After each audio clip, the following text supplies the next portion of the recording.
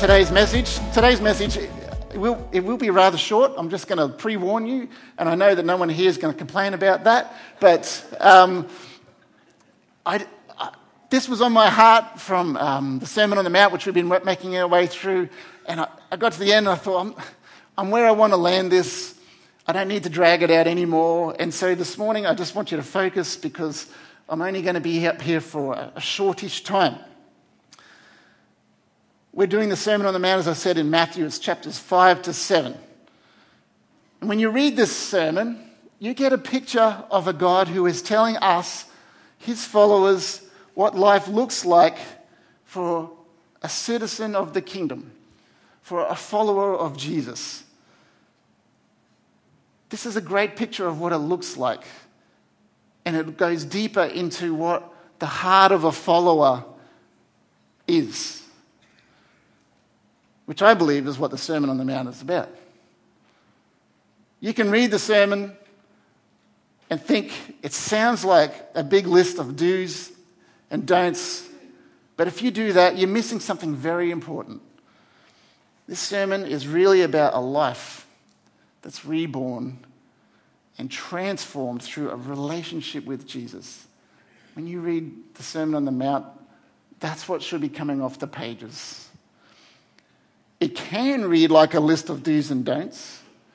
You know, it does cover a lot of topics like money and power and leadership and obedience, marriage and divorce and prayer and judging others and fasting and worry and sexuality and justice and mercy and anger and priorities and discipleship and sin and wisdom, and there's much more in there. So it's easy to see this as a list of do's and don'ts, but if that's how you read it, I'm just going to say, I think you're reading it wrong. That's probably how the Pharisees may have read something like this sermon. And interestingly, Jesus says in chapter 5, verse 20, I warn you, unless your righteousness is better than the righteousness of the teachers of religious law and the Pharisees, you will never enter the kingdom of heaven. Do you find that kind of just a little confusing, given that they were the ones that were always in trouble from Jesus, weren't they? On the one hand, Jesus is telling them off for binding people up with their rules and their lack of grace. And on the other hand, Jesus is saying your righteousness literally has to be better than those guys to make it into God's kingdom. Which is kind of confusing. And doesn't that contradict Paul's teaching that we are saved by grace alone, not by works?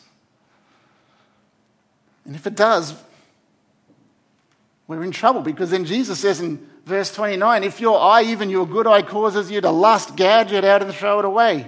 It's better for you to lose one part of your body than for your whole body to be thrown into hell. Now, is it just me, or does that kind of sound more like a Pharisee than the Jesus that we know, who really knew how to love people? It seems like a contradiction, but it's not. The kingdom is not one or the other. It's not grace and love on one hand and not obedience and righteous on the other. It seems like a contradiction, but it's not. And the problem seems to be that the Christian church sometimes, we have a bit of a divide along these lines. One group, they claim exclusive rights. There's a compassionate, grace-filled kingdom. The other group, they seem to be all about obedience and having high morals and having the right living kind of life. When in reality, the two aren't at war with each other. They work beautifully together. When we realize that a life of righteousness is a call to obedience and right living that has grace and love at its very core, because that's what Jesus poured into us. When we realize that, that's when we start to get it. And just to make this point, right in the middle of this Sermon on the Mount, over 3 chapters, filled with commands about right living, Jesus says this: do to others whatever you would have them do to you, because this is the essence of all that is taught in the law and the prophets. That's the foundation. That underlines it all, of all the teachings. An obedient and righteous life is centered around a spirit-empowered love for others. That bit. Without that love for others, without the grace, without the forgiveness and the empathy and the willingness to embrace, like we say here in our list of mission statements, the willingness to embrace all people, without those things, we're not obedient and we're not righteous like Jesus calls us to be. And that's what the Pharisees were missing. And maybe sometimes so are we. Without those things, there is no change in here. It's just what we do and say, and that's not Christianity. This sermon is not a list of do's and don'ts. It's a beautiful picture of holiness. I think Pastor Steve told me that he had a quote last week from John Wesley that said, the Sermon on the Mount is a picture of human flourishing. Is that what it was? Holiness, as in holistic. In other words, everything is transformed. Not just our outward actions, but our very being in the deepest places of our heart. This is the inworking and the outworking of a life made new through power and the sanctification that the Holy Spirit brings. What we're reading about here is a heart that is all in for Jesus and therefore all in for people. You know, that's righteousness right there.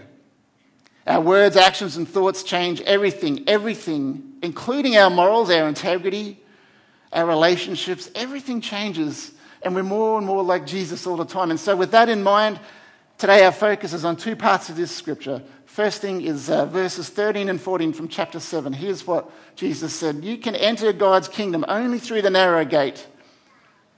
The highway to hell is broad, and its gate is wide for the many who choose that way. But the gateway to life is very narrow, and the road is difficult. And sadly, only a few ever find it.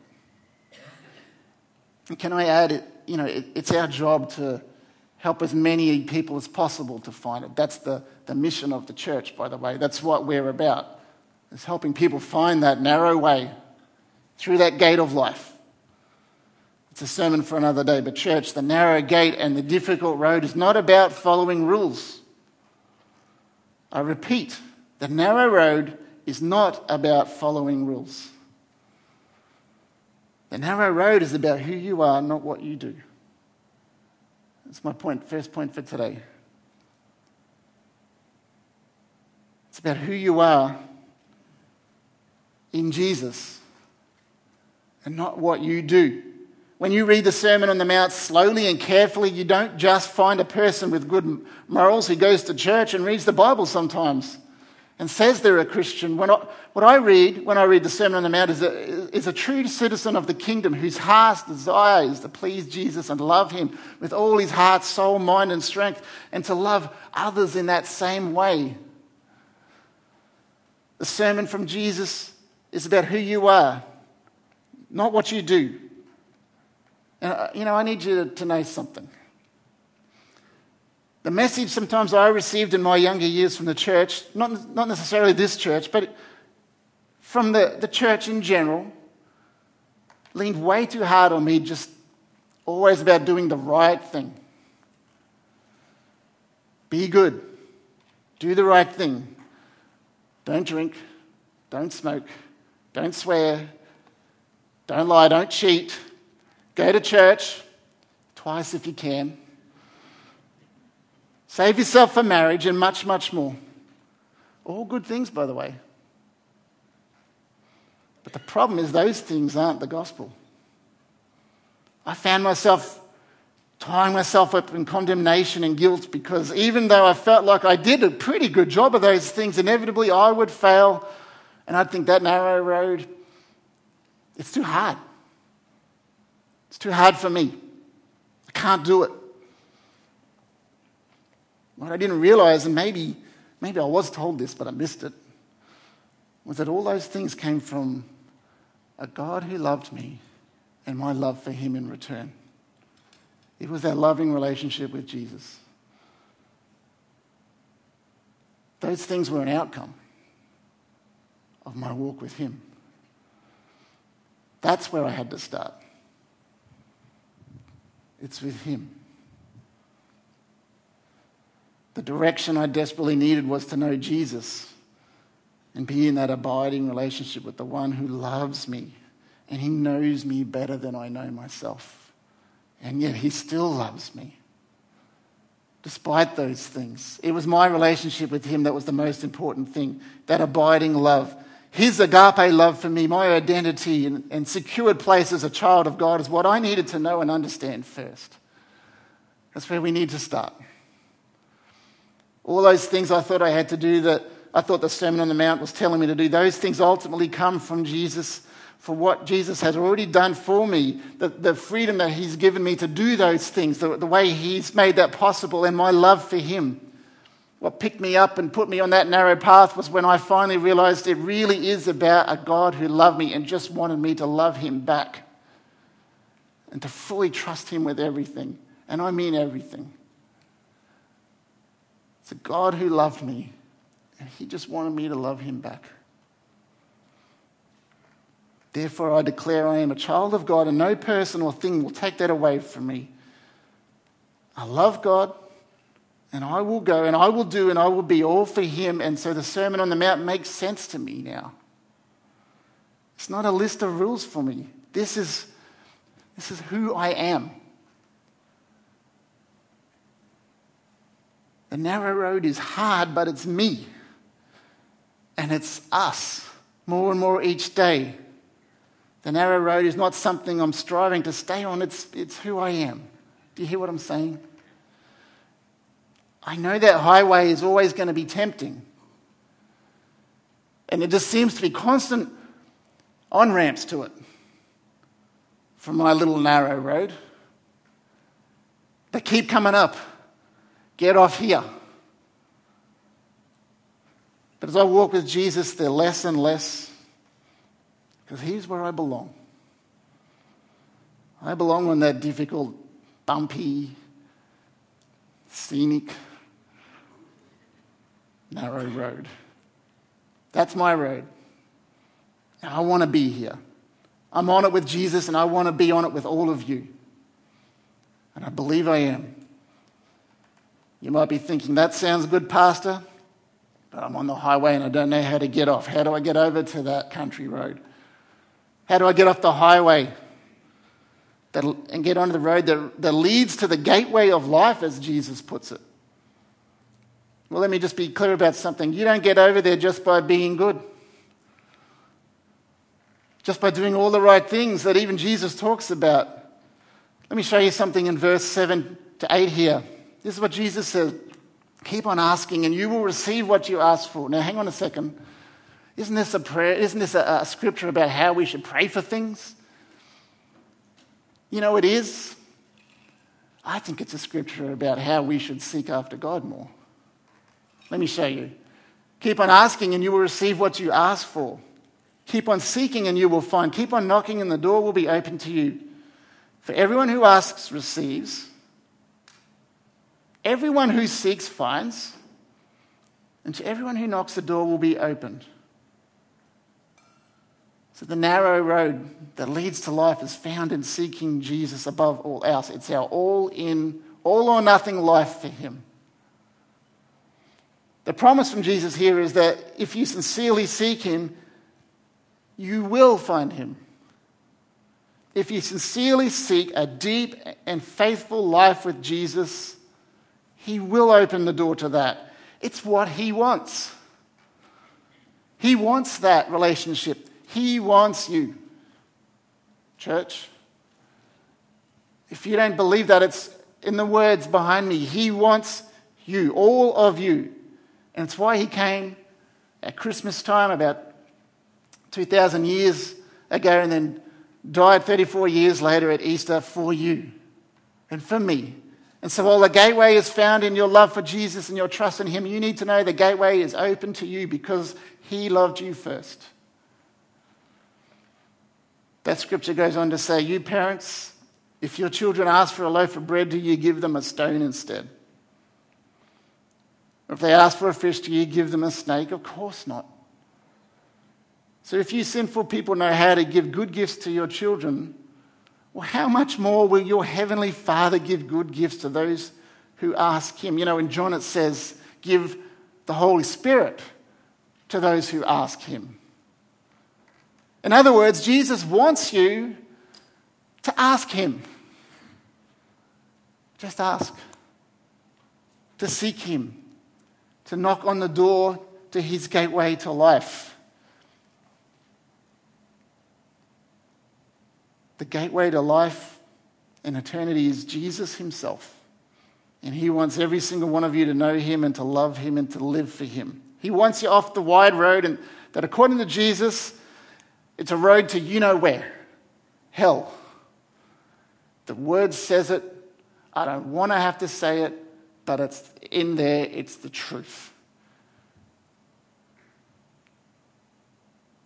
He wants you off that road and onto that narrow, ultimately difficult, ultimately windy, with lots of ups and lots of downs and bits of dirt and potholes and corners that are hard to negotiate at high speed. He wants you on that road. It's the road to life and eternity. You know, today is a simple call for you to respond to the words of Jesus and seek him by repenting of all you have ever done against him and others and asking him to forgive you of those things and for him to be your Lord and Saviour. And by Saviour, I mean he is saving you from the consequences of all the wrong things you've done against him and against others. And from an eternity without God. That's what he's saving us from. And he's saving us from the power of sin that entraps us and gives us the freedom to be done with it on the narrow road. And by Lord, I mean that you put your faith in Jesus, that he is the one, and you believe that he is the one that he said he is. He is God. That he died on the cross on your behalf for your sin, and that he rose again having defeated that sin and is now seated at the right hand of the Father. By Lord, I mean he is above you and you surrender all of yourself to him and he's now in control. He's your king. Sometimes I feel like this is missing in the church. We talk about Jesus as our Saviour, but he is also our Lord. That means we submit to him willingly, knowing that he loves us and wants the best for us. I won't tell you it's easy. I won't tell you that nothing has to change. Everything has to change. But Jesus says he came to give life and life to the full. It is worth it. It's a life filled with meaning and purpose, and it's filled with hope. It's a life where God walks with you and talks with you. It's a life with thousands of years of tradition behind it, and that billions of people have discovered and experienced to be real and true. It's the way back to how God originally planned it to be at the beginning with him in the Garden of Eden when he created us and we didn't have sin in the world, and he created us so that we would be in relationship with him. And then it got destroyed, and now he's calling us back, and he's made the way. We're making our way back to that Garden of Eden, church. And it happens and it starts now. Redemption, restoration, it happens now. Jesus says, ask, seek, and knock.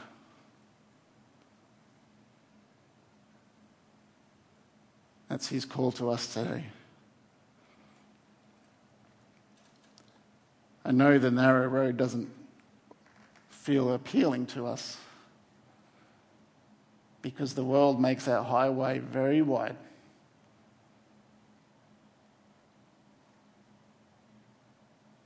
And there's a lot of lanes. And it's fast. And it's easy.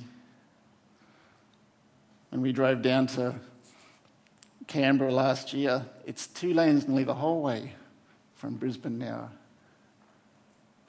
You can get there quick without even thinking. Now you've got to think a little bit, but you know what I mean. You go down the inland road, it's twisty, it's windy, it's up and down. You've got to overtake trucks. It's really difficult. God's calling us to that road because that's where he is and that's who we are. We're in that place, we're on that road, and it leads to the promised land. And it's not Canberra. It's Jesus.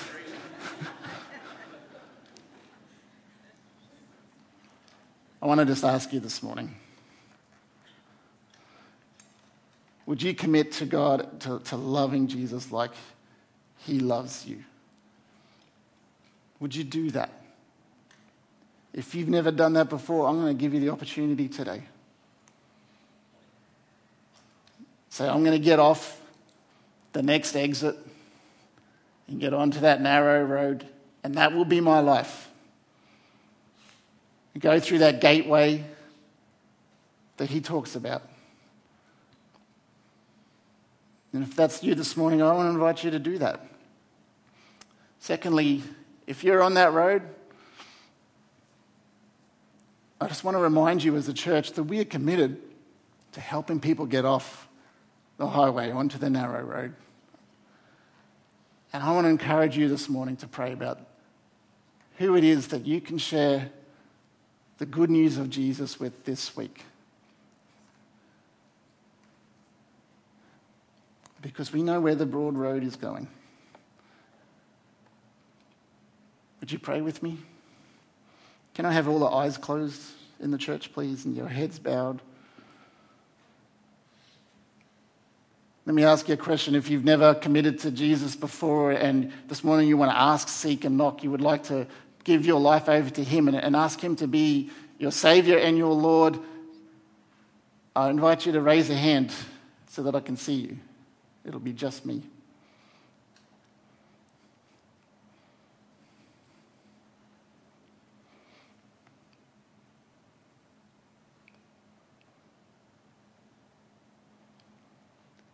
And if this morning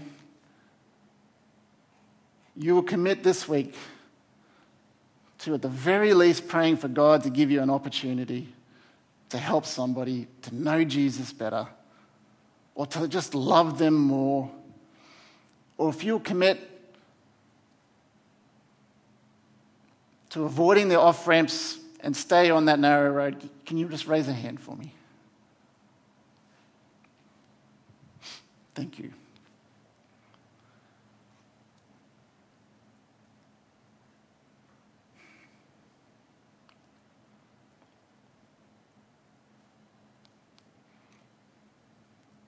So, Lord, we stand before you, we sit before you as your followers. We're committing to the difficult road, but it's the best road, Lord. It's who we are as children of God. That's us. That's our identity. We don't need the labels the world puts on us. Children of God, loved by you, ready to serve, ready to follow. So this morning, Lord, we ask for more of you. We ask, Holy Spirit, come. You said that you want to give the Holy Spirit, more of the Holy Spirit to us. So we ask, because you're a good Father. We seek more of you. We seek more of you in our everyday life. We seek your presence, Lord, not just here on a Sunday morning, but for 7 days a week. We seek you, Lord, in the areas of life, God, that we are struggling. The temptations, the things, Lord, that don't please you. We seek you, God, in those areas. And Lord, we're knocking on that door and we're asking, God, for you to bring breakthrough in the life of this church and in our own personal lives as well. God, your sermon that you preached to, I don't know, however many on the side of a mountain, it's not a list of do's and don'ts, it's who we are as children of God. And God, we want to live for you every day, every moment of every day. We want to be in that relationship with you, God, like you wanted us to be from the very beginning. God, help us to get there. Help us to overcome where we need to overcome. We need you, God. We need you. I thank you, Lord, that you made a way. I thank you, Lord, that you would die for us so that we could be in that relationship with you. We thank you that we have your righteousness now.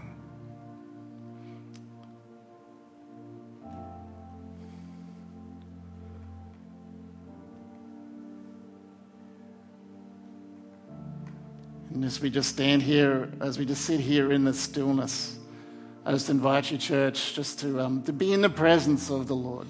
He is here.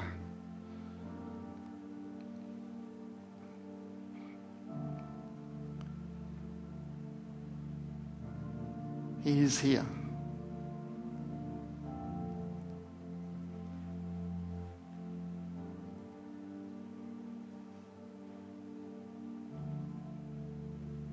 He's here surrounding you with love. He's here surrounding you with his peace. He's showing you mercy after mercy after mercy. He's calling you to know what it means to really love others like he loves you.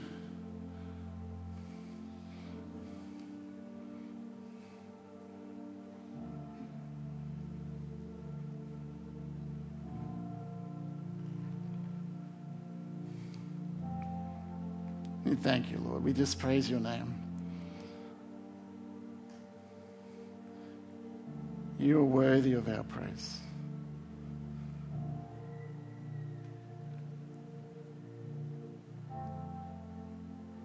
You are worthy of our praise, Lord.